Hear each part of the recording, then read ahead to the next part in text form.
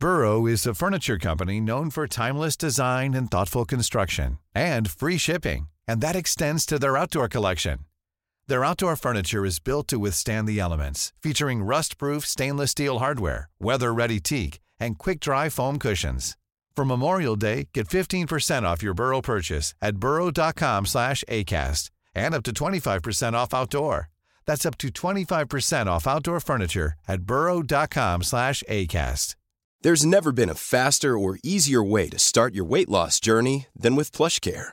PlushCare accepts most insurance plans and gives you online access to board-certified physicians who can prescribe FDA-approved weight loss medications like Wegovy and Zepbound for those who qualify. Take charge of your health and speak with a board-certified physician about a weight loss plan that's right for you. Get started today at plushcare.com/weightloss. That's plushcare.com/weightloss. plushcare.com/weightloss. There's never been a faster or easier way to start your weight loss journey than with PlushCare. PlushCare accepts most insurance plans and gives you online access to board-certified physicians who can prescribe FDA-approved weight loss medications like Wegovy and Zepbound for those who qualify. Take charge of your health and speak with a board-certified physician about a weight loss plan that's right for you. Get started today at plushcare.com/weightloss. That's plushcare.com/weightloss. plushcare.com/weightloss.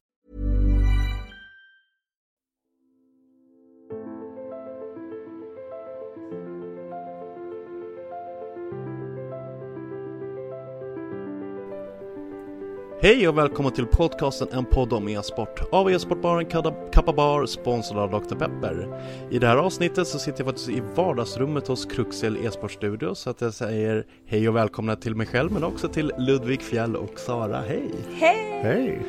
Tack för att jag fick komma hit, hörni. Men självklart. Vi sitter i ett fint vardagsrum och e-sportstudio, lite smått och gott. Men för de som inte vet vem du är, Ludvig, vem är du inom e-sporten? Det är en väldigt bra fråga. Jag brukar fråga mig själv den frågan i spegeln varje morgon också. Jag är en filur som producerar väldigt mycket av den e-sporten som syns idag. Men lite i dunklet sådär. Vi producerar något som kallas för white label produktioner, det vill säga att vi sätter inte vårt namn på sändningarna vi gör, utan vi säljer det här som att det är andra som gör det. Men det betyder att de flesta, även om man inte har hört talas om Kruxel förut, så är det troligtvis, har de garanterat sett någon av de produktionerna som vi har varit ansvariga för. Ni hamnar liksom i eftertexten på filmen, så att säga. Det är inte alltid ens att vi gör det faktiskt. Oj. Det är helt upp till kunden om de vill ha det helt white label eller ifall de vill ha enligt mitt ego så hoppas jag väl att en del kunder vill ha vårt namn, för att det har ändå blivit lite av en kvalitetsstämpel i många sammanhang. Ja. Men som jag såg på det när vi la upp det, så är det att våra kunder är egentligen inte de som kollar på sändningarna vi gör. Nej. Utan det är ju andra organisationer, och så länge de vet att vi finns så spelar det egentligen ingen roll. Så att det är väl lite att trycka bort sitt eget ego att inte vi sätta sitt namn på allting man gör, men å andra sidan så har det många fördelar också. Ja, men lite som att jobba som en importör som säljer till datorbutiker. Alltså, det är inte, du kanske inte gör det i ditt namn, men du är ändå där liksom. För jag känner igen det lite från gamla goda Barcraft-tider back in the days. Det var väl lite där så du kom in på e-sporten? Ja. Lång historia, medellång. Så min e-sportskarriär startade av att min tidigare chef ringde mig och var väldigt full.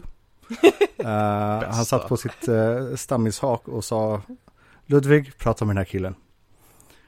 Och det tog typ några minuter innan vi fattade varför. Ja, men det visade sig så att det var en kille, han hette Tim. Han hade gått in då till en bar och frågat ifall han hade möjlighet att arrangera Barcraft-event där. Så min chef visste att jag gillade Starcraft, som var den enda e-sporten som egentligen fanns i västvärlden på den tiden. Så hade nog ringt upp mig och så här. Så att det slutade i alla fall med att vi började arrangera någonting som vi kallades för Alice Barcraft. Vi började pusha ut lite information om det här och fick ganska snabbt en Ida. Eller hur? En Ida? Jag namn. Men som var då ansvarig för Stockholm Barcraft. Och frågade vad jag håller på med, varför jag försöker starta en konkurrerande verksamhet ungefär. Men så vi träffades och det slutade med att jag fick lite av någon typ av licens på att arrangera även deras Barcraft-event under ett år. För att de själva var väldigt upptagna med skola och sådär, höll på att ta examensarbeten etc. Så att vi körde då Alice Barcraft under en 5, 6, 7 event tror jag att det blev. Det här var då 2012, så det var på den tiden då MLG och liknande var stora. MLG Dallas, det var tider det. Ja, absolut. Det här Nashville Sound Guy. Jag får uppleva det på riktigt liksom. Ja. Men ja, och sen så genom de här Barcraft-eventen så fick jag kontakt med en studentorganisation som heter University Star League, eller UniSL. Och jag hade då fått en enklare typ av spons från Cupad på den tiden med Christer Tjörnbäck. Och då hade vi en deal där att vi försåg University Star League med musmattor etc.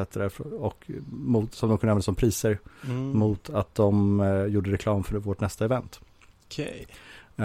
Men och sen så då när jag kom till University Star League så märkte jag att de här har ett fantastiskt gäng med jättestora talanger, men de saknar lite på tekniksidan. Så då hoppade jag in där och tog över teknisk producentrollen. Så det är en enkel version av hur jag kom in i e-sporten helt enkelt. Ja, och Sara, du för mig är inte en så ny bekant. Vi har ändå setts några gånger. Men hur ramlade du in i e-sporten? Jag ramlade faktiskt in via en kompis till mig som castade. Han castade, jag tror det var Overwatch, för en annan e-sportstudio at the time. Han castar också mycket League of Legends och sådär. Jo, men honom känner jag igen. Ja, precis. Han och Henning är lite casting-duo då. Så det var egentligen Sang som var så de behöver typ hjälp med sin marknadsföring, för jag liksom är utbildad inom marknadsföring hela den delen. Så att jag alltid älskar spel, alltid liksom hållit på med hela den delen. Så att jag hakade med honom till det där stället.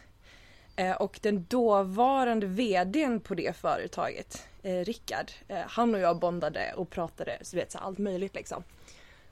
Och jag har alltid haft ett stort intresse för musik och ljud och hela den delen. Så han bara, vi har ingenting inom marknadsföring just nu, men vi skulle behöva en ljudtekniker. Och jag bara, coolt liksom. Jag har alltid gillat ljud och musik. Så att han bara, fan vad nice, jag lär upp dig. Jag bara, okej. Så det var liksom, jag gled bara in på ett bananskal egentligen. Och så här, en sak ledde till det andra, och sen så fanns det öppningar längre fram och jag började arbeta med marknadsföring. Sen så har jag väl gått vidare och gjort lite andra saker också. Bland annat jobbat för Svenska Elitserien i CSGO. Och varit med och marknadsfört det. Och tillsammans med Sportbladet då. Och ja, gjort lite allt möjligt känns det som. Marknadsfört lite olika turneringar, olika spel, allt ifrån Rainbow Six till CSGO såklart, till League of Legends, till Hearthstone, alltså lite allt möjligt. Ja, det är väl egentligen lite bakgrund inom. Men det är ganska roligt för det sen. Gemensam historia jag hör varenda gång när man frågar hur kom du in på e-sport, och så säger man bananskal, eller känner någon, eller jag hängde där. Och så får man en förfrågan och så tar man det vidare därifrån. Det är lite som Mario Kart, ligger bananskalet så glider man in på en ny väg och bara, oj, det här var en genväg. Ja, men det var ju så jag kom in på Kappa. Det var ju varit inbjudet till öppningseventet här i Stockholm via Stockholm e-sport, som jag var med där. Sen var det deras dåvarande marknadsansvariga Linus som behövde någon som höll i quizen i Stockholm, stod över det.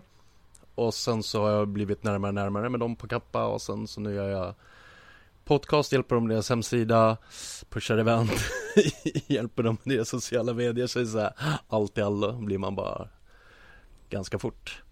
Men Kruxel e-sportstudio, du säger mycket så white label, vad är det, hur blir man en e-sportstudio? Vad som hände för mig där, efter att vi hade då kört University Star League ett par år, var att det var tyvärr väldigt många som brände ut sig. Och det är ju tyvärr svårt att, alltså, det är aldrig svårt att hitta folk som är intresserade av att arbeta med e-sport. Men att hitta folk som är beredda att lägga så mycket tid och så mycket effort och framförallt våga ta initiativ och faktiskt driva någonting vidare är jättesvårt. Ja, det märker jag. Och där är också någonting, vi hade himla höga krav på oss. Mycket för att vi hade helt fantastiska personer som Petter Sjöstrand till exempel, som var creative director, och även Douglas och ja. Mina gamla kollegor från Svenska Elitserien, så att jag kan hålla med. Så att vad som hände där var att många gånger så kände vi att vi inte kunde delegera uppdrag utan att behöva tumma på kvaliteten. Och då blev det just där att man tog på sig alldeles så mycket själv. Ja, men då blir det där, jag hittar inte någon som är bra på Photoshop, så att jag gör det själv istället. Och så har man helt plötsligt en titel till och sen så bara, fuck. Exakt. Så vad som hände för oss där var att det var ju också någonting som var helt volontärarbete. Folk gjorde det som en hobby. Så att, och jag som teknisk producent och som också har en hel del intresse av på ren svenska så är jag en prylbög av det värsta.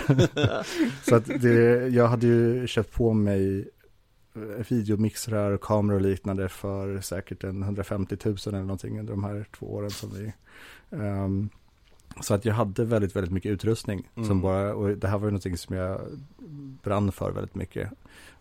Så att när UniSL la ner för att folk, eller ja, officiellt sett har vi väl inte lagt ner, men när det lades på is så kände jag att det fanns ett stort tomrum där, att jag hade tappat min hobby. Så att jag startade upp Kruxel då, och Kruxel har egentligen rent tekniskt sett funnits sedan 2007 när jag startade bolaget då. Då hette det Kruxel Studio, men då var det mer en webbyrå. Okay. Så att på den tiden så arbetade jag som IT-konsult och webbutvecklare. Så att jag blåste liv i företaget igen och gjorde om det då till en e-sportsproduktionsbolag. Och sen jobbade jag med det i ungefär 2 år på också som hobbynivå på sidan om mitt vanliga arbete som utvecklare. Tills att jag hade upptäckt att jag hade byggt upp ett nätverk och att jag faktiskt kunde leva på det här om jag gjorde det heltid. Så då sa jag upp mig från mitt jobb och sen dess har vi kört på fullt ös. Det är kul att höra att det går bra. Jag gillar hur du nämner också där med att man har svårt att släppa från sig så fort kvaliteten sjunker lite.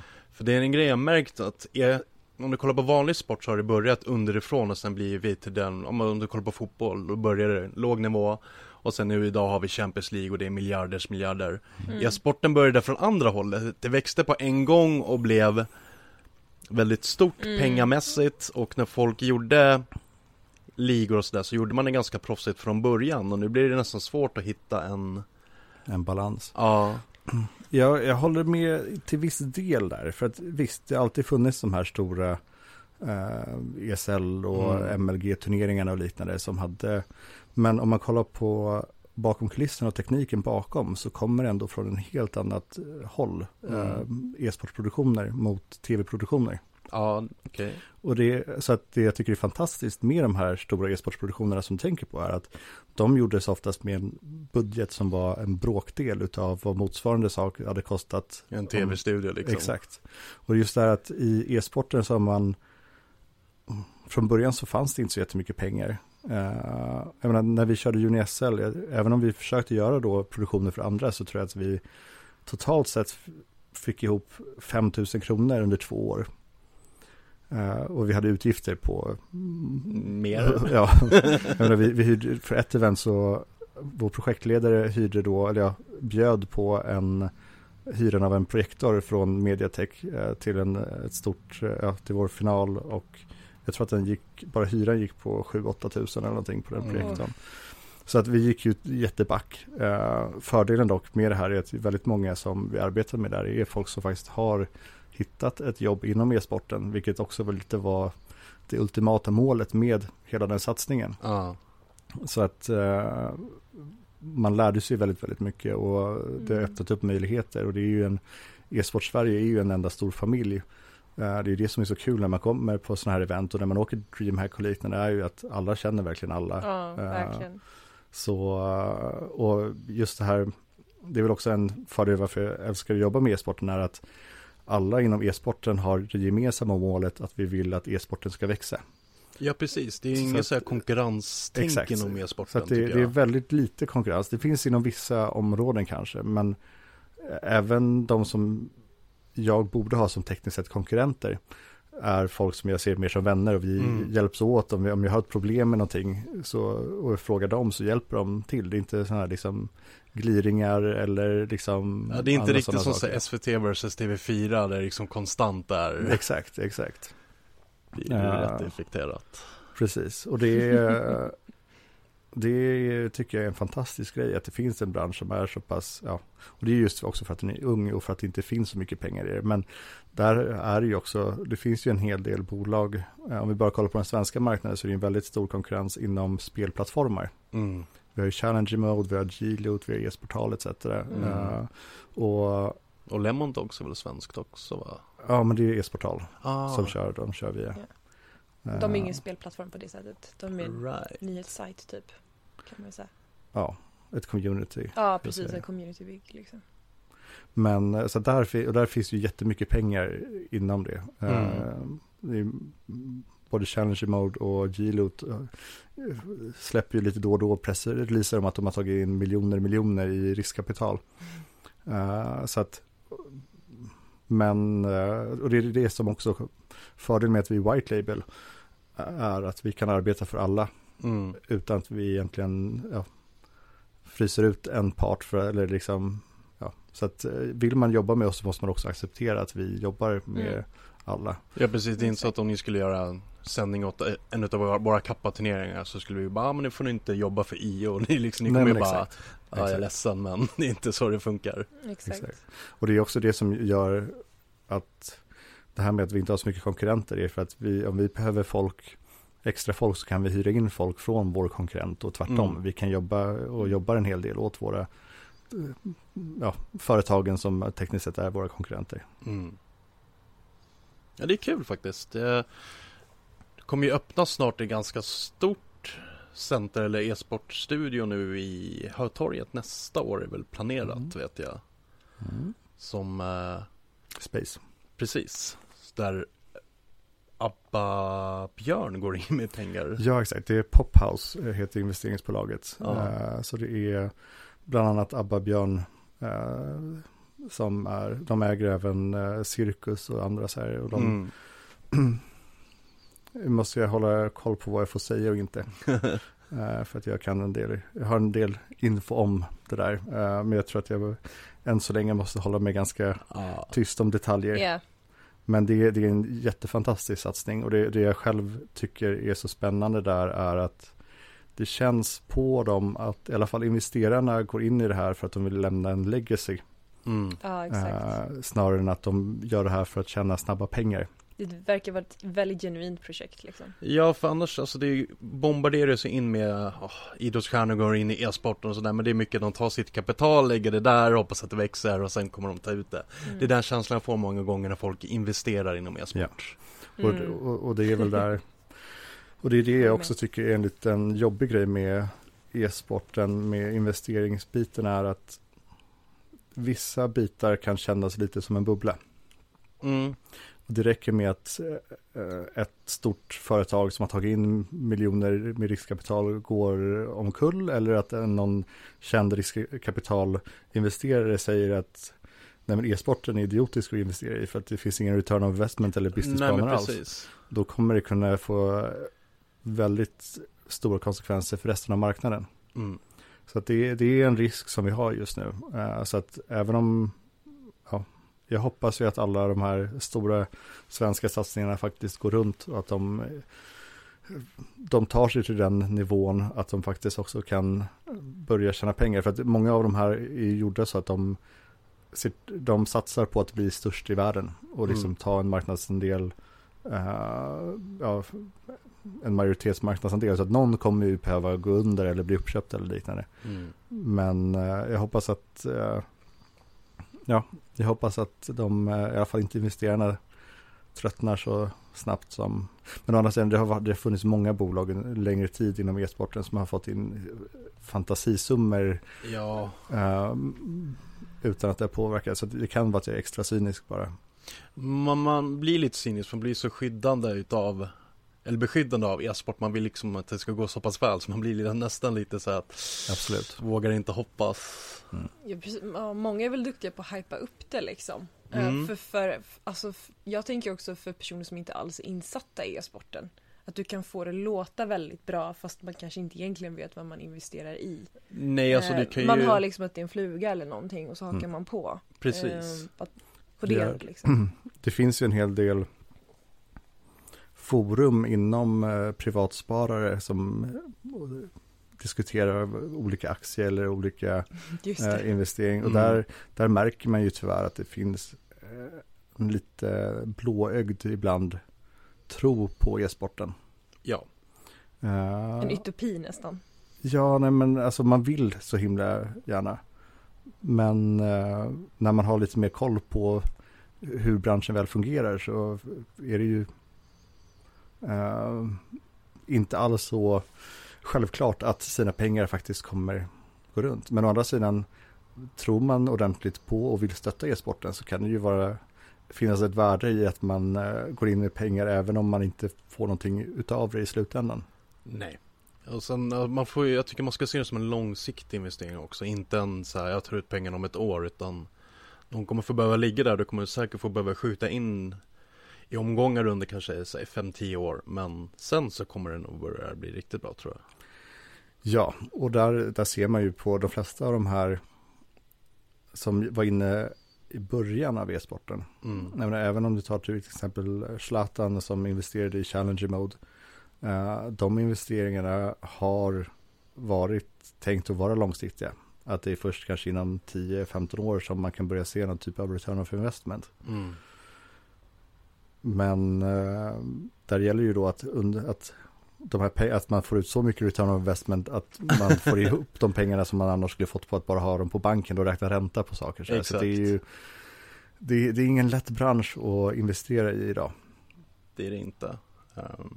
Sen däremot så hoppas jag fler och fler stora varumärken som inte har med e-sport att göra kommer att komma in. League of Legends fick ju in Louis Vuitton. Det var ju liksom så här, wow, så bra jobbat. Du har Audi som investerar i Astralis. Och jag tror att Mercedes-Benz kör ju mycket Dream League Major för Dota, har ju Merca bakom sig. Perfekta investerare tycker jag, för att om du tar ett varumärke som säljer produkter typ HyperX, de förväntar sig, som du säger, ganska tidig return of investment, att de säljer mer av sina grejer. Medan Merca förväntar sig inte att alla som går på ett Dream League-event köper en Merca efter det. Liksom. Nej, exakt. Det är mer brandbuilding liksom. Ja. Och där är ju tyvärr så att väldigt många av de sponsorerna man ser inom e-sport är de som vet hur marknaden fungerar. Ja. Och där har de också kunnat ta ut, de har kunnat få väldigt, väldigt mycket för pengarna för att de har varit först. Ja.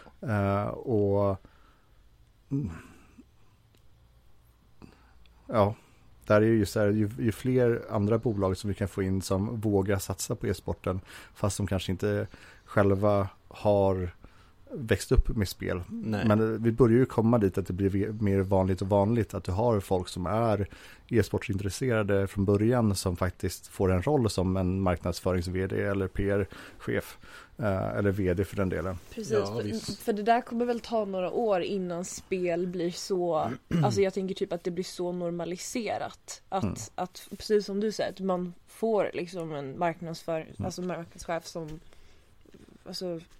gillar spel och som kan investera i det precis. På det alltså sättet. Det är ju nu de som kanske nu sitter som vd, så de växer väl upp med liksom Nintendo som bäst. Ja. Det är de som nu har kommit upp till de här stora positionerna, och e-sporten ger det 20 år till, sen kommer de som sitter på vd-positioner vara uppväxta med e-sport, och då kommer man få se lite andra ögon. Jag tror inte man behöver vänta 20 år. Jag tror, alltså, å andra sidan så sa jag säkert det här för 5 år sedan. Men jag gissar att det är en 5-7 år bort innan Jag brukar själv göra det som test. Jag är inte bara e-sportproducent, jag är även lärare. Så jag håller företagsutbildningar inom utveckling och programmering, och då brukar jag alltid ta och kolla på, eller jag berättar att jag jobbar som med e-sport, och så frågar jag då hur många av er här känner till vad e-sport är. Och från början så var det nästan ingen som hade hört talas om e-sport. Men nu för tiden så är det väldigt få som inte har hört talas om e-sport. Och de jag håller utbildning för är liksom 40-50-åriga både damer och herrar som jobbar någon typ av IT-grej, men ofta så är det typ på bank eller på riksarkiv eller motsvarande. Så att det är inte folk som är jag menar, om du skulle fråga nu vem som helst i gymnasiet eller högstadiet, så är det där skulle alla känna till. Liksom. Exakt. Men även nu i äldre generationer har faktiskt mer och mer koll på vad e-sport är. Och jag brukar säga det att ni som inte har talat om e-sport, nu när ni bara har hört namnet och vet vad det är från tid, så kommer ni se det överallt. Ja. För det är lite som så här, liksom en dörr till Narnia eller någonting, liksom att när man vet att den finns där, då ser man det överallt. Ja, det är lite som man googlar på något och ser plötsligt dyker upp i reklamflödet på Facebook av någon magisk anledning. Exakt. Retargeting. Nej. Men Ludvig, du som ändå vet, man har ju fått lite förfrågningar från bland annat ett från Helsingborg faktiskt, som är lite så intresserad av att kanske starta en egen studio eller någonting liknande. Har du något så do's and don'ts man bör tänka på? Ja, någonting som jag lärde mig ganska tidigt var att inte lita för mycket på mjukvaru, videomixrar och program. Även om man kommer väldigt långt med till exempel OBS eller VMix eller livestreamers där, så är ju alltid chansen att du får en blå skärm eller en Windows-uppdatering eller någonting annat. Så att vad vi gjorde var att jag hittade då företaget Blackmagic Design, som nu en hel del känner till eventuellt, men Blackmagic Design, jag brukar likna dem vid broadcastvärldens svar på IKEA. Det vill säga att de gör saker för att alltså till vad sakerna kostar istället för vad de kan faktiskt ta ut för pengar. De har ju rätt fina kameror. Absolut. Men där är det också intressant att det är faktiskt amerikanska kyrkor som driver hela broadcast-världen när det kommer till innovationer. Ja. Det finns över 2000 kyrkor i USA som har sina egna broadcast-anläggningar, så att de sänder ut sina gudstjänster. Jo, men det har ju baptistkyrkan i USA är ju helt gigantisk. De har ju jättestora mässor för typ 100 000. Exakt. Därom. Så att, och där har de också, där är ju ofta folk så som vill hjälpa till och volontära och kunna lära sig lite om broadcast-teknik och sådär. Så därför där är ju inte personalkostnaden, den är ju noll. Hög, liksom. Exakt. Och det gör också att man har kunnat med hjälp av Blackmagic Designs produkter faktiskt skapa tv-studior som är sändningsutrustning som är om par, i alla fall kvalitetsmässigt, med vad många tv-bolag kan göra. Så att om du jämför mindblowing. Ja, självklart så känner du till det här. Så typiskt dig att kunna sådana saker. Men där är det då så att om man kollar på hur broadcast brukade se ut och egentligen i många fall fortfarande hur den ser ut, så var det ju så att all utrustning kostade miljarder. Och då ville man gärna ha liksom experter på de här positionerna som kan trycka på knappar och vet vad de gör för någonting. I dagsläget så är det tvärtom, att tekniken är väldigt billig om man jämför med personalkostnaderna.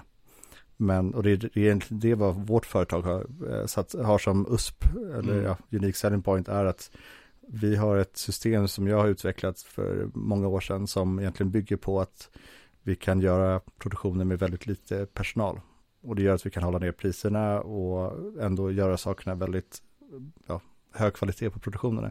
Så att, för att återgå till din fråga, jag skulle rekommendera att kolla lite på till exempel Blackmagic Designs produkter. Deras videomixer kostar 10 000 istället för 2 miljoner. Viss skillnad. Det är viss skillnad. Och i många fall så får man väldigt, väldigt bra saker. Däremot så är det också så att man behöver kunna en del, för att det de har i låg kostnad saknar de i möjlighet att kunna koppla ihop vad som helst. Så att man behöver veta lite att ha kameror som kan mata ut en viss bildformat och sådär, för att du kan inte ha olika format. Men att inte förlita sig för mycket på konsumentgrejer och att försöka kolla på hitta en nivå som är bra men inte kostar hur mycket som helst. Men det är ju, ska man växa organiskt så tar det ju tag när man kommer dit. Ja. Jag hade ju själv möjligheten just på grund av att jag hade ett jobb som betalade okej. Och för mig så fanns det inte så mycket andra intressen. Eller det var ju min hobby liksom. Så att det var ju det jag la pengar på. Om man kollar vad folk lägger på sin hobby i övrigt så kan det ju vara betydligt dyrare än vad en kamera kostar. Oh ja. Ja, alltså, jag måste också bara få poäng. Alltså, har du det som intresse du vill starta en egen studio? Alltså ett tips från min sida kan ju också vara att så här, börja joina befintliga produktioner och lär dig hur de fungerar. Och lär dig kanske så här, okej, hur funkar ett ljudbord eller hur fungerar det där eller hur sköter man kameran och ser hur det fungerar eller hur fungerar teamwork bakom och ja, för det behöver ju inte vara en e-sportstudio du liksom kommer in. Det kan ju vara en vanlig annan produktion och så får man lära sig hur produktionsdelen är. Ja. Och där är det ju så att man kommer väldigt, väldigt långt idag med en webbkamera och liknande. Men så att lära sig, och därför som sagt som du säger, det finns ju, man kan ju vara med och hjälpa till. Det finns många små organisationer som kör sina egna produktioner. Allt ifrån Sverok till exempel och där tyvärr så är det nu så att DreamHack från början var det så att DreamHack hade ju en crew-avdelning som gjorde produktionerna. Så att vill man lära sig tv-produktion eller e-sportproduktion och jobba med det så kunde man bara söka som crew till DreamHack. Men det där lade de om sen när de insåg att de behövde ha upp kvaliteten och att de tjänade helt enkelt pengar på att göra bra produktioner. Så att nu så är det ju heltidsanställda som arbetar på DreamHacks produktioner. På alla positioner? Jag hade en tjejkompis, alltså hon jobbade i och för sig där, men hon har jobbat, de tar in frilansare förstås, men just för folk att lära sig. Däremot så är det fortfarande så att Mainstage på DreamHack, de kör en egen produktion som där är det crew som arbetar med. Nej, hon jobbade med Mainstage på TriCaster tror jag. Ja, de tar nog in vissa frilansare kanske, men jag tror att många av de positionerna som de är som stagehands och kameramän och liknande kan vara. Fair enough. Men sen är det vi om det är någon som vill kolla på när vi jobbar så säger vi aldrig nej. Vi har en hel del vi har en kille just nu som han är nyss fyllda 16. Kasper heter han är jätteduktig. Fantastisk, fruktansvärt intelligent kille. Så, och han jag har sagt det, så mitt enda krav på honom är att han inte får ta några uppdrag eller hjälpa till ifall det skulle vara så att det påverkar hans skolgång.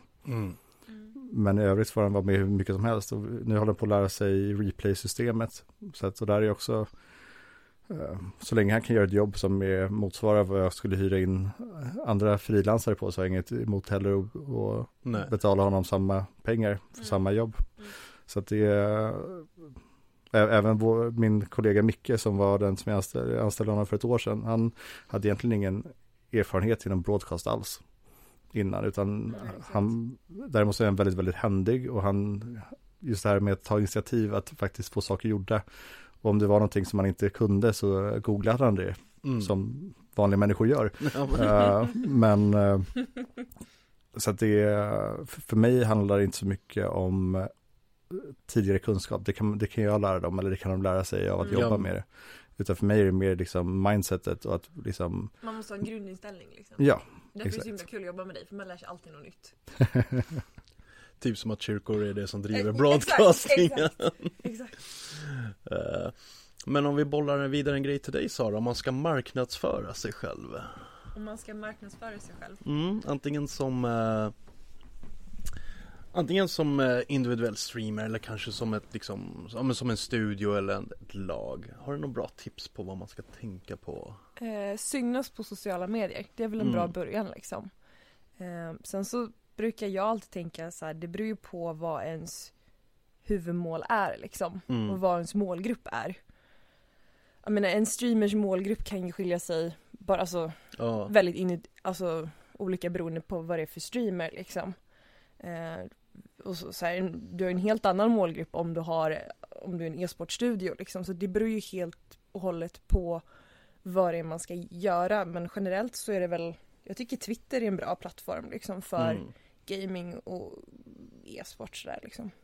Ja, men det känns som Twitter har tagit över framförallt från Facebook, men även Instagram också. Instagram är... Ja, absolut.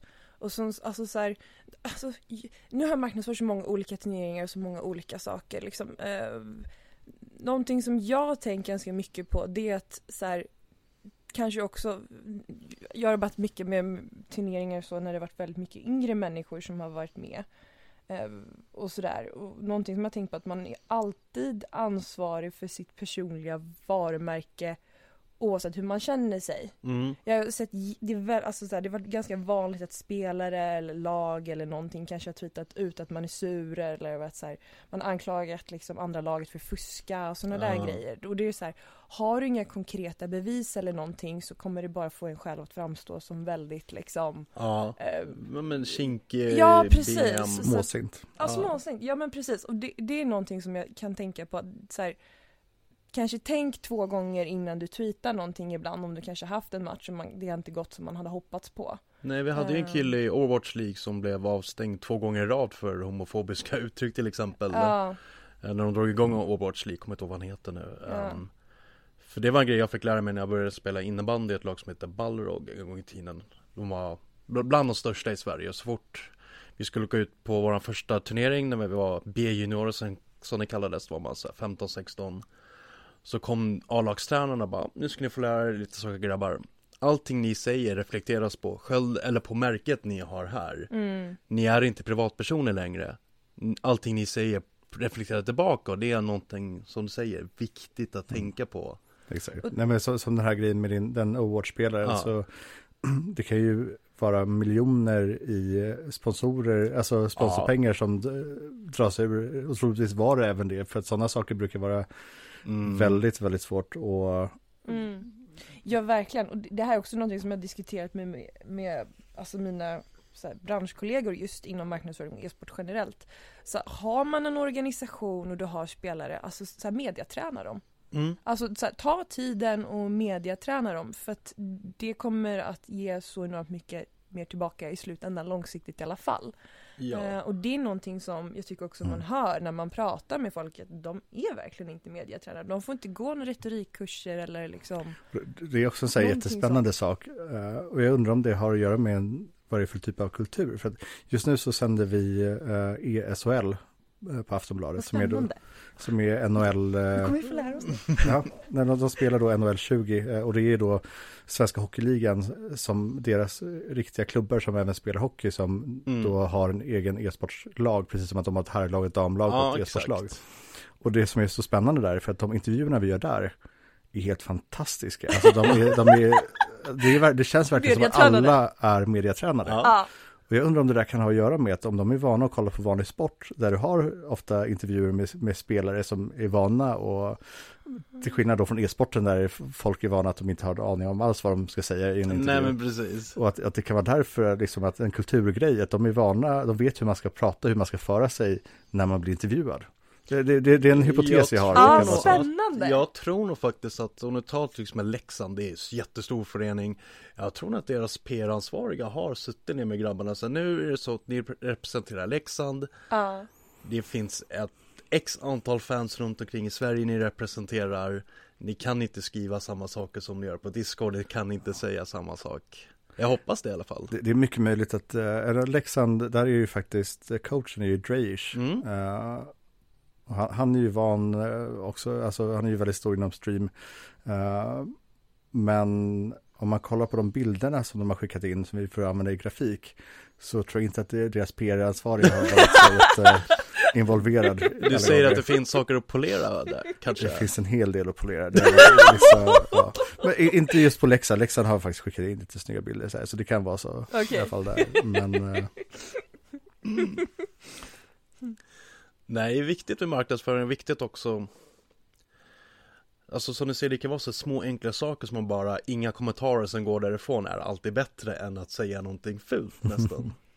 Ja, alltså så att, jag tror också att man ska tänka på så här, alltså perspektiv. Okej, är det här om jag säger det här, om jag skriver det här, är det här någon som någon vill sponsra? Är det här en lagkompis som någon vill samarbeta med? Är det här någon som jag själv skulle vilja samarbeta med? Så man kanske kan försöka tänka ett varv extra liksom, innan man skriver någonting. Jag har personlig erfarenhet av att det finns gånger där man inte är bättre att säga ingen kommentar.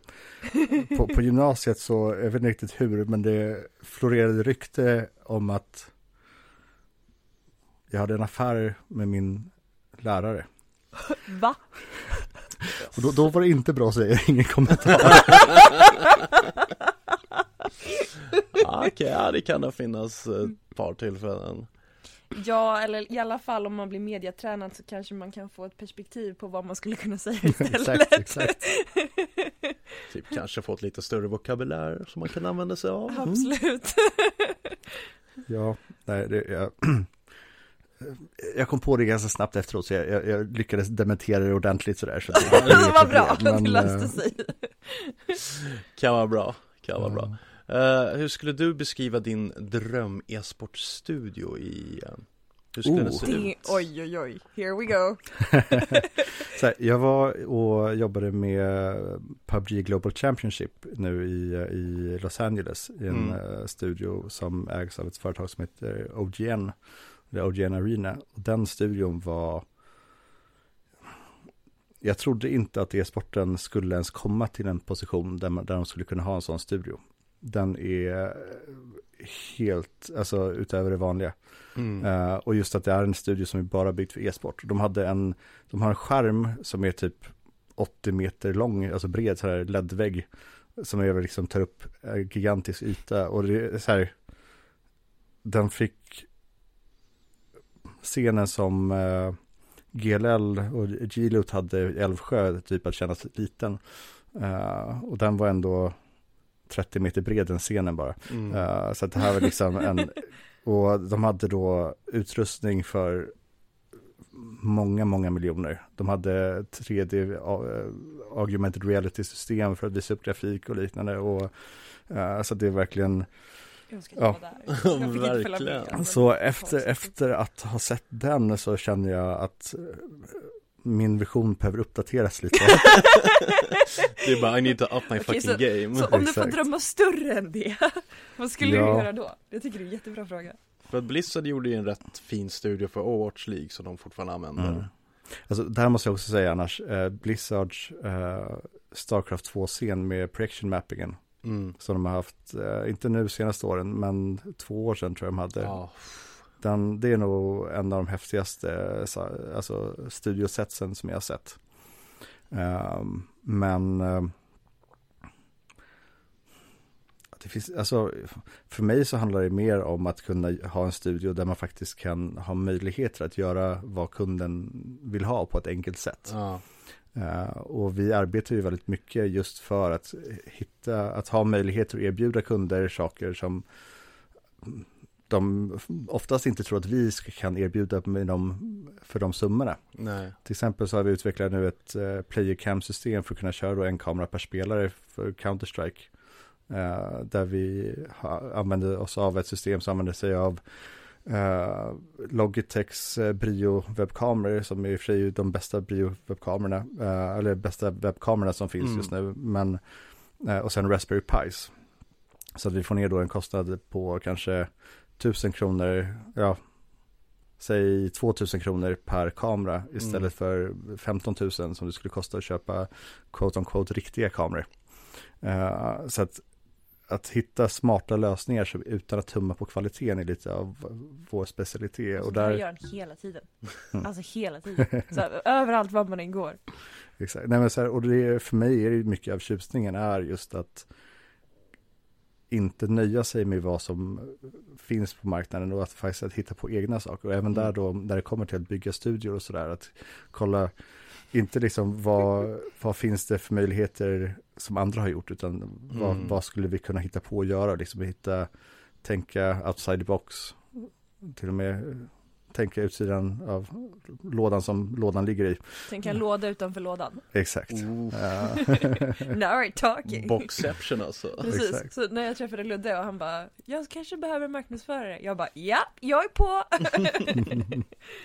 Men ja, nej men så att jag hoppas ju att den här e-sportstudion som du nämnde, som de ska bygga på, att det kan bli någonting som vi kan liksom ha som pride över Stockholm e-sporten. För att jag känner att många av de befintliga studierna som finns just nu lämnar väldigt mycket att önska, i alla fall om man jämför med hur den såg ut där i Los Angeles.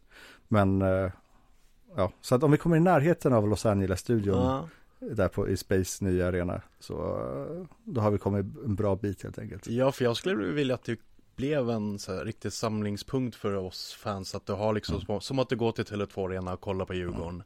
Att man har en samlingsplats där det ena helgen är CS, andra helgen är Starcraft, andra helgen är PUBG, whatever liksom, men att du har en studio där produktionen kan göra riktigt amazing grejer. Du har en scen som är enkel och smidig användare för olika e-sporter, och att du har liksom en publikvänlig publikdel, så att vi liksom får folk att behöver inte sitta på Twitch hela tiden. Man kan komma på besök och se på e-sporten också. Jo, exakt. Och en annan fantastisk grej med den ytan. Om man kollar ordentligt på de här konceptbilderna som de har släppt, så ser man på en av bilderna som är utanför att det står Space på byggnaden.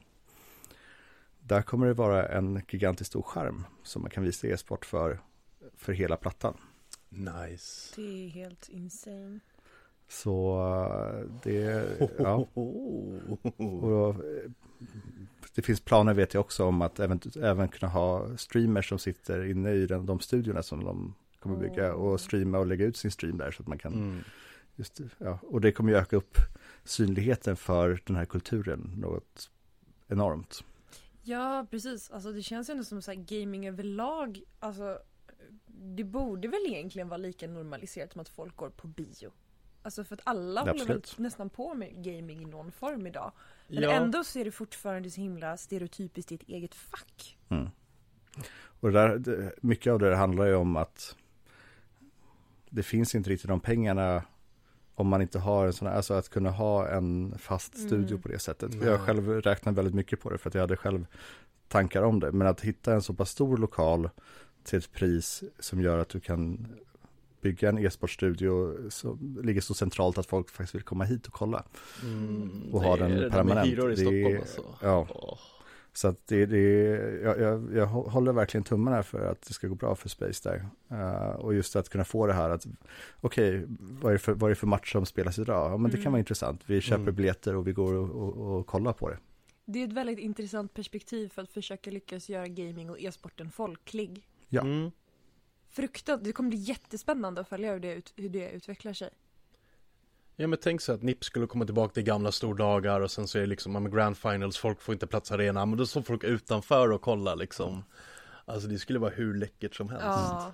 Och där vet jag också att det är just med tanke på att de investerarna även äger Cirkus, så kan man skala upp de här sakerna man gör där väldigt enkelt ifall det skulle behövas.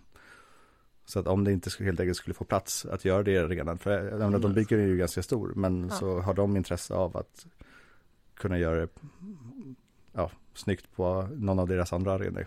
För det är någonting jag efterlyst mycket inom e-sport och e-sportsatsningar, att våga vara skalbara. Jag klagar lite på att många e-sport-SM har ju lagt ner. Tycker det blir jättetråkigt, det blir ett tomrum. Förmodligen för att tittarantalet kanske sjönk lite, men att man inte har skalbarheten, att om det blir lågt så har man fortfarande utrymme att göra det plus minus noll, men sen också kunna skala upp det till en större skala om det behövs. Där kommer vi in också på en helt annan grej, och det har ju att göra med legitimiteten i e-sport över att det inte finns någon typ av central det finns ett par olika förbund, svenska förbund inom e-sporten. Ja, e-sporten. 2 eller 3 olika e-sportförbund vi har. Ja, exakt. Och kollar man internationellt så är det ännu större disparans och vem är det som äger möjligheten att få skapa ett typ olympiskt spel eller liknande. Men för grejen är att jag tycker att det finns alldeles för många, eller okej, inte för många, men det finns ganska många olika nationella satsningar. Så vi har ju den som vi gör som är elitserien i Counter-Strike. Du har också den som Challenge Mode står för som heter Swedish Esports League eller SEL. Du har EL-svenskan i FIFA, du har ESL i ishockey, du har King of Nordic med ESN. SESF som är ju då kvalen till IESF, internationella e-sportförbundet. Så att, men som bara är en del. Jag menar, vi var i Kina förra året och gjorde var med och jobbade på en produktion för World eSport Games. WESG. Ja, exakt. Den, jag menar, mångt och mycket handlar det om att den som har störst prispengar är den som lagen åker till. Ja. Men när du har då Alibaba som gillar att trycka in pengar lite här och där. Ja. Han har ju några kulor över. De har ju det som policy att de går inte in i någonting om de inte kan trycka in 300 miljoner och få effekt för pengarna. Miljoner dollar till och med. Exakt. Så att och där vet jag inte om det finns någon bra lösning på problemet. Nej. Och där är vissa tror ju på möjligheten att ha Riksidrottsförbundet, erkänna det som en e-sport och därigenom. Jag var för att vi skulle ta oss in i e-sport Riksidrottsförbundet förut. Jag börjar vända lite. Jag tror att det är fel väg att gå. Innan vi ens ska tänka tanken så tycker jag att vi ska ha ett e-sportförbund med underförbund där har Counter-Strike, Starcraft, NHL, FIFA, whatever. Så att man liksom samlar ihop alla, hjälper varandra bli lika stora. Tills man kommer till en punkt att nu är vi har för mycket än vad vi klarar av. Så vi behöver Riksidrottsförbundets hjälp. Men kommer de gå med på det då? Alltså så här, är det inte det som är lite problematiken? Att e-sporten är så stor att de inte går med på det? Nej, problematiken är i deras stadgor. Man måste... Alltså om jag startar ett Starcraft-förbund, jag äger inte Starcraft. Om Blizzard vill ta bort det så är det borta. Om Blizzard säger att nej, han får inte arrangera turneringar så är jag rökt. Okej, det är makt. Det är liksom att jag kan aldrig äga det jag gör. Och där är egentligen det enda logiska sättet att få det här att funka, tror jag, är egentligen att man istället för att du har ett förbundsstruktur som vi har i vanlig sport, så har man en branschorganisation där du har då de olika spelbolagen. Exakt. Är medlemmarna. Ja. Och i sin tur kan licensiera ut eventuellt lokala eller per land olika då som Starcraft eller Overwatch eller FIFA eller vad som helst. När det kommer till FIFA så är det faktiskt så det fungerar. Så att EA tillsammans med FIFA har då gått via då de som också fotbollsförbunden. Så det är ju fotbollsförbunden också som då tar fram ett landslag i FIFA och spelar på de här landskamperna. Så att jag tror att något liknande sånt, fast där du har då spelbolagen i sig, alltså utvecklarna i sig själva. Det är en jätteintressant idé. Det är en win-win. Jag tror det blev dock tvunget för EA eftersom ska de få ha namnet FIFA kvar. Precis. För att FIFA är en ganska stor organisation. Du kan inte bara göra hur du vill och ha det namnet. Nej, men exakt. Och så är det ju. Och därför, men jag tror att det finns en hel del vinster av det när det kommer till e-sporten. Och jag ser inte många nackdelar med att lägga upp en sån struktur. Nej, Blizzard har gjort det nu, kan man väl säga. Nu har ju ESL tagit över Starcraft och Warcraft och även Hearthstone, eller var det DreamHack som fick Hearthstone? Jag tror inte att DreamHack har, så jag vet att DreamHack och ESL det är ju samma ägare. De kör ju, det är Starcraft och Warcraft 3 nu. Warcraft 3. För där har ju liksom Blizzard släppt ifrån sig rollen att vara den som arrangerar världsmästerskapsturneringar. Så nu är det bara ESL som ska köra det i 3 år. För de 2 spelen, exakt. Och där, Riot har ju också haft redan från början en väldigt strikt koll på sina licenser. Där får du får inte göra en League of Legends turnering om du går upp över x antal prispengar. Men så har Blizzard också faktiskt. Om jag skulle ha en prispott på en Starcraft-turnering på över 100 000 SEK eller om det var 100 000 dollar. Så var du tvungen att fråga om lov. Yes. Och det anledningen till där är att Blizzard har ganska länge, det var 50 000 sist jag jobbade, men de har säkert höjt upp det nu efter att det har blivit mer populärt. Så har de då, för att de ska kunna schemalägga det här. Precis. Men det handlar bara om schemaläggning för att man inte ska bråka om proffsen. Men där har ju vissa andra liksom gått runt det där. PUBG hade till exempel väldigt länge att man inte fick ha några prispengar alls innan de släppte spelet. För att det var för buggigt och de kände på sig själva att de inte var e-sport ready. Men däremot så fick du göra turneringar där du hade gear och andra saker av värde som prispengar. Alltså det var bara att du inte fick ge ut några pengar. Men och jag tror säkert att man skulle säkert kunna komma runt saker på liknande sätt om man verkligen ville. Men däremot så vet jag att när det har kommit till Blizzards turneringar, i alla fall i Starcraft och Hearthstone och liknande, så har de inte varit så jättesvåra att jobba med så länge man har varit ute i god tid. Ja, de brukar vilja att man ska minst ha 3 månaders notice så att de kan kolla i schemat och kommer det krocka så bara, nej, då får du göra det på det datumet eller så gör du inte alls. Ja. Jag tycker inte det är mer än rätt faktiskt. Nej, absolut inte. Jag tycker CS är jättegrötigt med alla dessa turneringar. Det är majors, minors, det är 100 000-tals dollar hit och dit. Absolut. Och där har det också blivit så. Där det blir en sån saturering inom, framförallt i CS-scenen. Alltså för det finns ju turneringar lite var som helst. Så att vad som hände ganska tidigt var ju att proffslagen åkte bara på de turneringarna där de inte visste att där de trodde att de skulle vinna. För att det inte fanns några andra lag som var på deras nivå. Och eftersom det fanns så många turneringar så det kunde liksom, så att det är en av anledningarna som jag ser varför det var väldigt sällan som man kunde se både Fnatic och NIP i ett och samma turnering. Var att de valde att inte vara med i turneringar för att de visste att chansen... De ville ta prispotten liksom. Exakt, det var det enda, och om det var för liten chans att få prispotten så var de inte intresserade av det. Och det är en av anledningarna varför jag tycker att e-sporten har gått ner sig en hel del de senaste åren. Nu har ju blivit en liten förändring inom CS. Nu ska ju ESL ha en Pro League inom CS där 13 lag ska vara delägare i ligan. Spännande. Och sen så kommer det ha ett x antal lag under, så kommer några lag kommer vara med det första året och beroende på hur de spelar så kommer de antingen åka in eller vara kvar eller åka ur beroende på var de placerar sig. Men då kommer det alltså 13 organisationer som är delägare i en proffsliga. Det är tusan, för det luktar mycket franchise och det går inte bra för Overwatch League.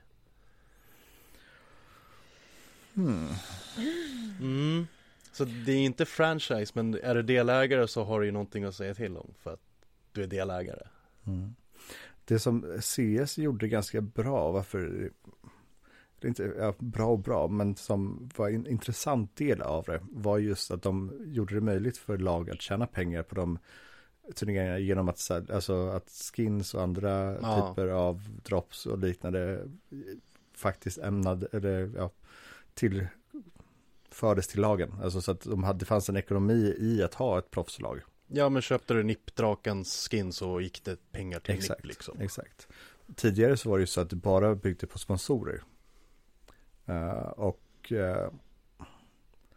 Det är svårt att bygga en bransch 100% helt och hållet bara på sponsorer. Och om du kollar på hur proffsfotboll eller hockey fungerar, där har du ju största intäkterna är egentligen biljetterna som du säljer. Eller kanske inte största intäkterna, men en stor del av intäkterna är just läktarbiljetter. Och matchkläder, men när Zlatan köptes av Milan så tjänade de igen hela övergångssumman på försäljning av hans tröja. Alltså officiella exakt. tröjor med hans efternamn på. Exakt. Liksom. Och där är ju någonting som annars utvecklarna av spelen har hållit helt och hållet som. Alltså att sälja merch har ju bara varit en intäkt för spelutvecklarna. Så när det kommer till att göra en liga som delas utav, så jag tror inte att egentligen att det är så jättemycket pengar annat än sådana, alltså att kunna sälja eventuellt merch, att då ESL har möjlighet att trycka upp officiella tröjor för den här turneringen, för det här laget och liknande. Men ja, nej, det återstår att se, det ska bli spännande. Ja, det var 13 lag som ska vara delägare, sen är det 7 eller 8 lag som kommer vara typ supportlag, och sen så kommer det vara, och det är de underlagen som inte är delägare, de kan stanna kvar eller åka ur beroende på hur de placerar sig i de olika turneringarna. De kommer köra just en ESL Pro Tour. Så du menar alltså att även om, så de andra lagen kan inte åka ur, de som är delägare? Exakt, det är därför det är franchise men inte franchise.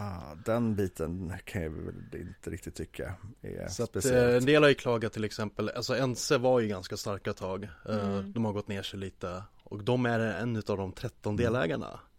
Och vad händer om de tar in 5 amatörer och är pissdåliga? Är det bra för scenen?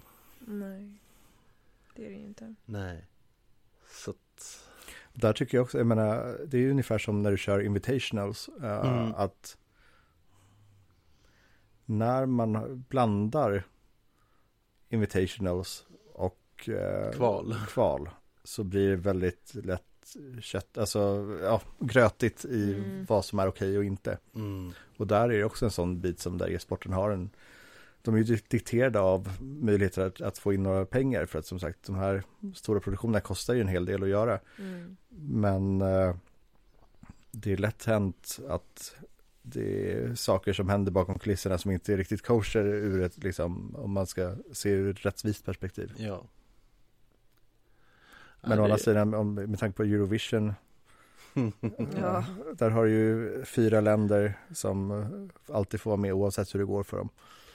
Ja, och nu har vi till och med Australien med i Eurovision Song Contest. Hur funkar det med Brexit förresten?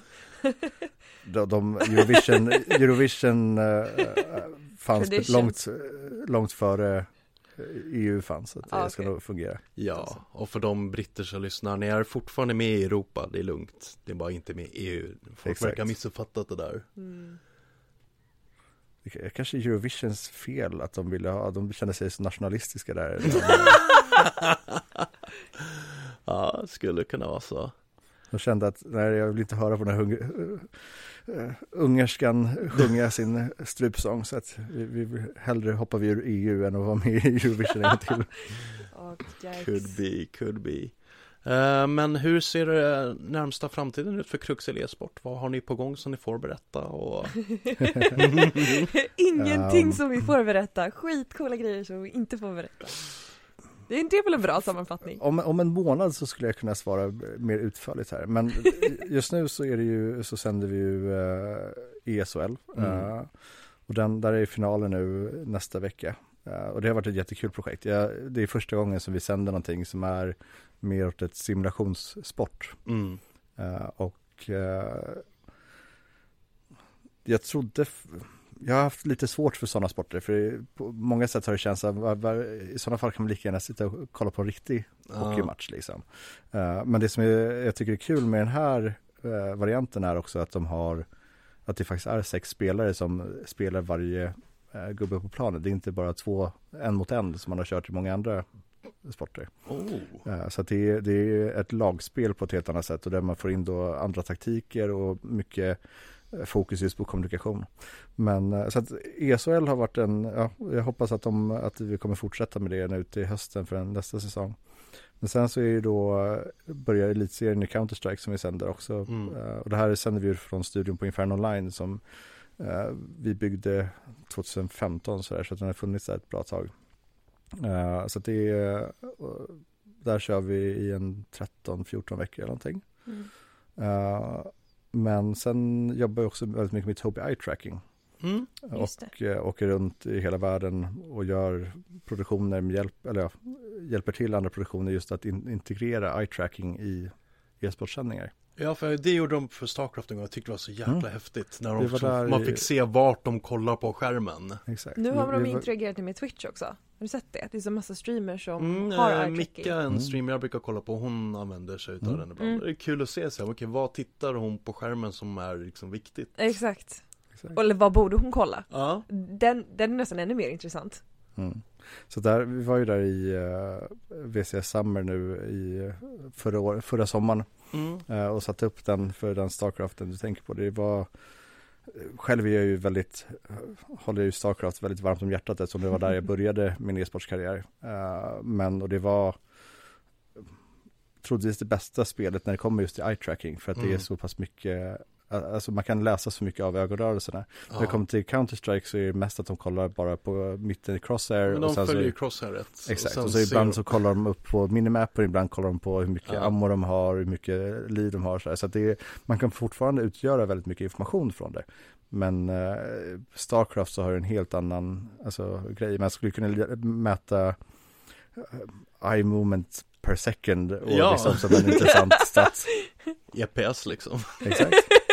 EPS. Inte att förlikas med e-penis utan EPS. Exakt. Och där kommer vi troligtvis att köra både nästa säsong av PUBG och det är då en 12 veckor som vi kommer bo utomlands. Någon av oss, någon stackare. Vi är ju 5 stycken nu totalt på företaget som jobbar så här, så att vi växer ganska. Det är helt sjukt hur mycket vi har växt egentligen. Ja. Vi hade ju en för photoshoot. ett år sedan så var jag själv. Det är helt sjukt. Vi hade ju typ en photoshoot för typ några veckor sedan. Och sen så nu så redan så exploding.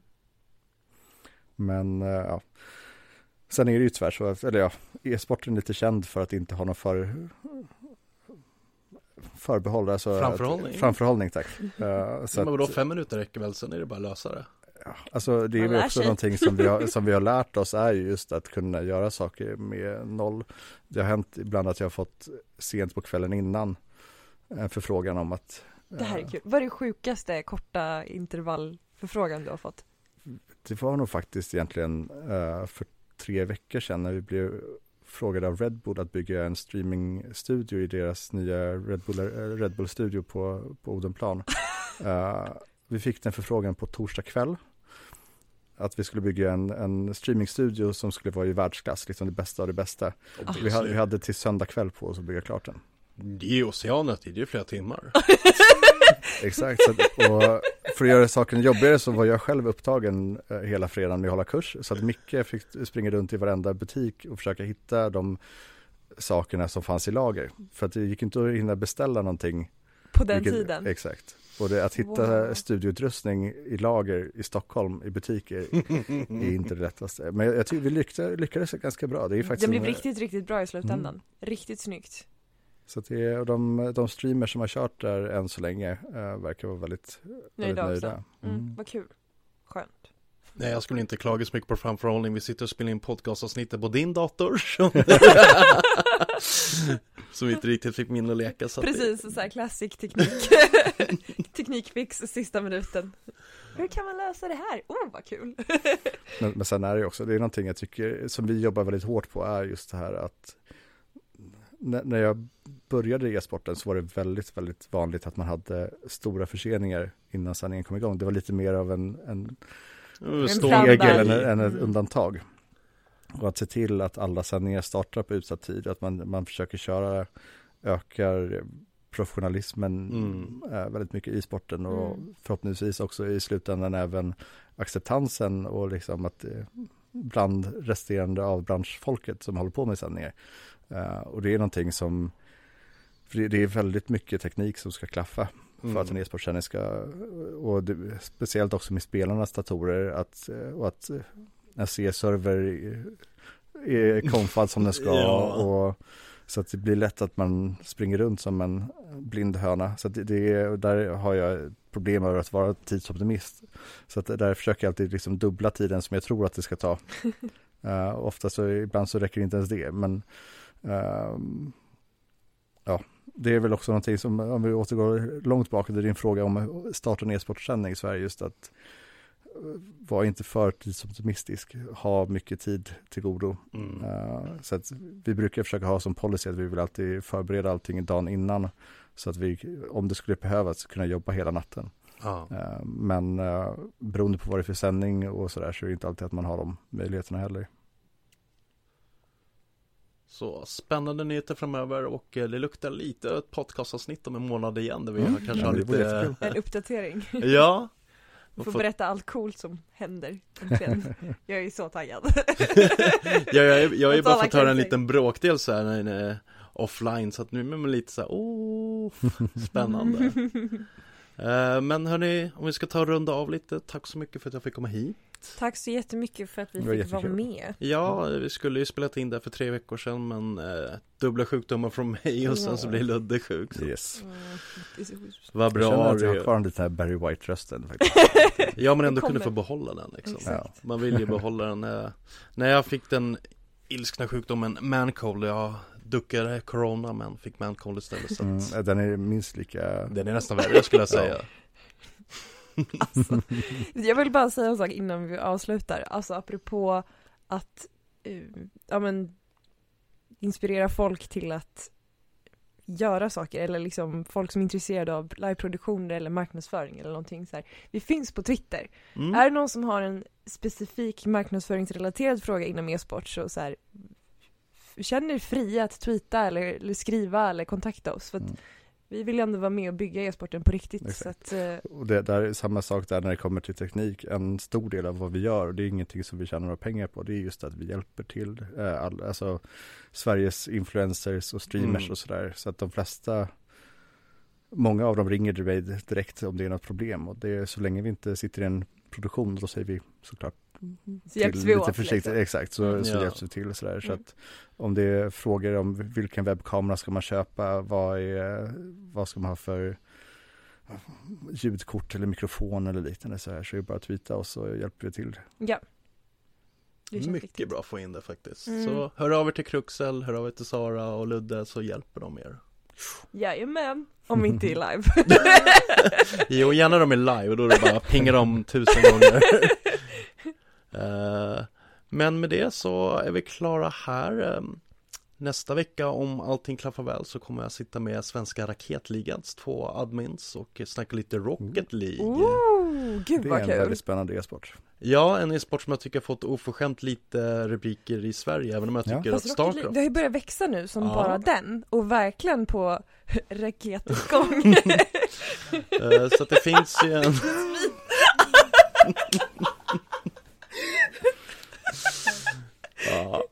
Nej, jag tänkte bara säga det, att jag har själv haft problem med att hitta både talanger, alltså talanger är folk som är framför kameran, men det vill säga kommentatorer och även spelare, så att jag hoppas också att Rocket League ska komma igång och sådär, så att för varje e-sport som blir stor så möjliggör ju det för oss att göra fler produktioner. Precis, så att är ni intresserade av svensk elitserie i Rocket League, så Raketligan finns faktiskt.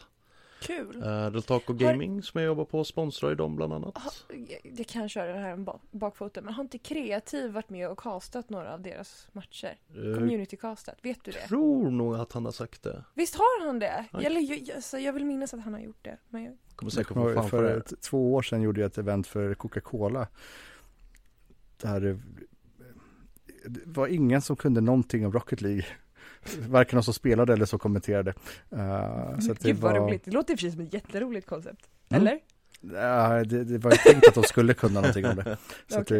Okej, då blir det lite jobbigare. Det var då jag tror det var Admiral Bulldog var den ena som skulle lära en artist, om det var typ Måns Zelmerlöw tror jag det var, att spela Rocket League. Men det som inte Admiral Bulldog riktigt kunde det. Ja. Milt sagt. Det låter du var osagt. Alltså, fördelen var ju att båda var lika dåliga. Nice. Men jag satt där och kände verkligen att det här är inte den nivån som jag vill producera. Att du ska vara på. Och där var också en sån sak. Jag fick förfrågan, eller kunden hade glömt bort att hyra in mig för att göra den saken. De trodde att de hade sagt det. Så att där fick jag 2 dagars förvarning på att göra den produktionen. Och ändå var Red Bulls streamingdator värre. Ja. Intressant. Det säger en del om hur svårt det är. Rent tekniskt sett så fick jag faktiskt en förfrågan att göra sent på en fredagkväll att göra en produktion tidigt på en lördagmorgon som vi gjorde också. Men, va? Nej. Jo, men det var faktiskt inte ens e-sport, det var basket. Riktig basket. Så att det finns ju, men just den här panikkänslan av att bygga en ny studio och man vet att det går inte att få tag i den utrustningen vi skulle vilja köpa in, att vi var tvungna att då lära oss om en massa andra utrustningar som förhoppningsvis är lika bra. Gjorde den Red Bull-grejen, ja exakt, gjorde den Red Bull-grejen mer stressad. Ja, okej. Det är väl fair. Det är taget. Men tack för att jag fick vara här, och till er som har lyssnat, har ni några frågor är det bara att ställa dem till dem. Med det tackar jag för mig för ikväll och önskar er fortsatt trevlig vecka.